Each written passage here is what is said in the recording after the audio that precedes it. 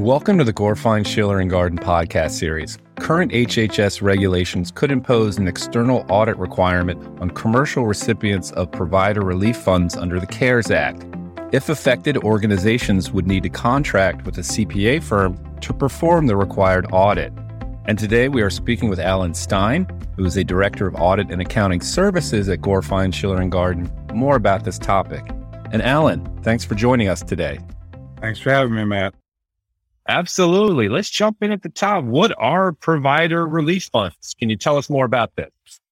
Sure. So early on in the COVID-19 pandemic in this country, amongst many other government regulations and government stimulus packages that came out, were the provider relief funds, where the HHS, the Department of Health and Human Services, felt the need to jump in and make sure that programs and companies that they fund through Medicare were getting the money to make sure that they were providing the services that they provide regularly, as well as providing them specifically within the needs of the people getting the COVID-19 virus.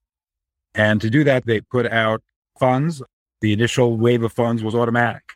People just received them in their bank accounts if they were Medicare funded, and had the option of sending it back if they didn't want it. But it was really one of those instances where the government acted quickly and sent the money really ahead of much guidance. The guidance came out over time, some of it quicker, some of it slower. But the funds were really meant to cover either or both COVID-19 specific expenses, as well as lost revenues that companies suffered due to the pandemic.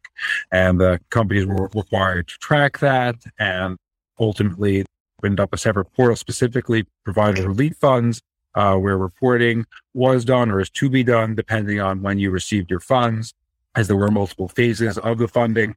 And after taking care of the provider relief fund reporting that was done in the portal, it also required to have a governmental audit done by a CPA firm looking at how you spent those funds or how you applied those funds against lost revenues. Excellent. Yeah, thank you for those insights there. Let's dive in a little bit further into that last part about the audit. So tell us more about the single audit requirements for this. These funds are subject to the uniform guidance requirements when it comes to auditing.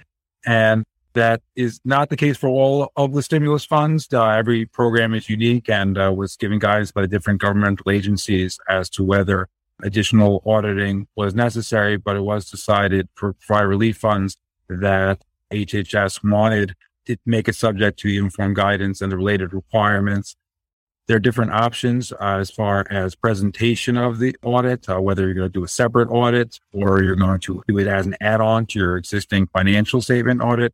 But either way, primarily, this is what we call a compliance audit, where the CPA firm is coming and looking that you did things properly, not looking that your finances are correct, as you would in a typical financial statement audit, as much as looking that you follow the rules, whether it be in how the funds were spent, whether it be in some specific compliance issues that were created by receiving the funds, certain ways that you needed to treat patients or bill patients. So those things are going to be looked at and then reported on. So in addition to the report on the financial statements, there will also be additional reports relating to, depending on which of the specific options you take, everybody's going to have a report on internal control over financial reporting and compliance that's going through this process. And many as well will also have a report specifically on internal control over compliance.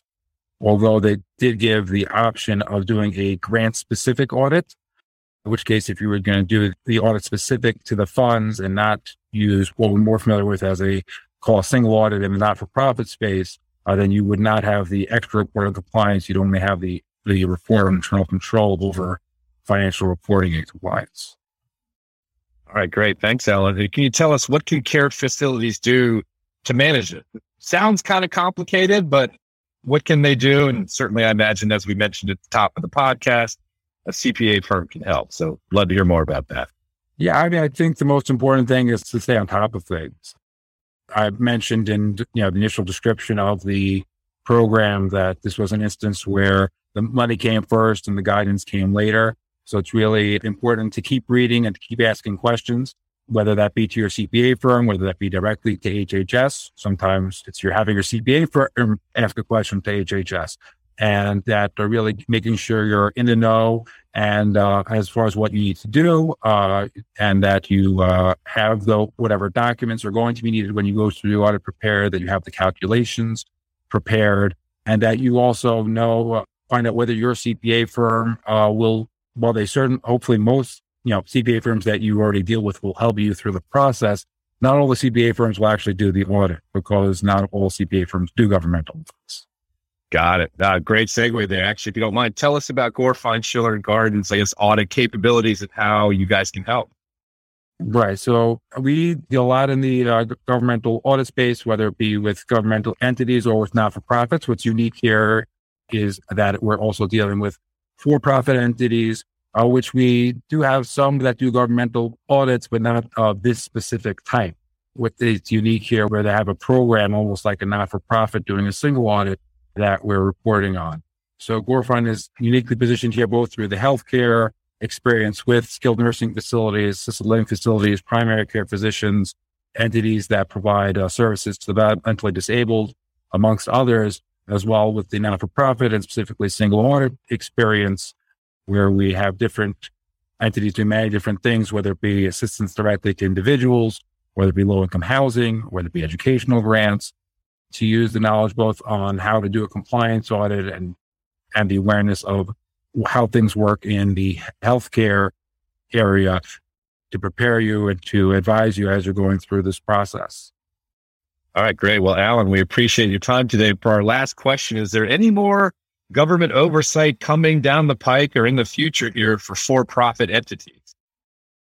I think there's always more government oversight coming down the pipe.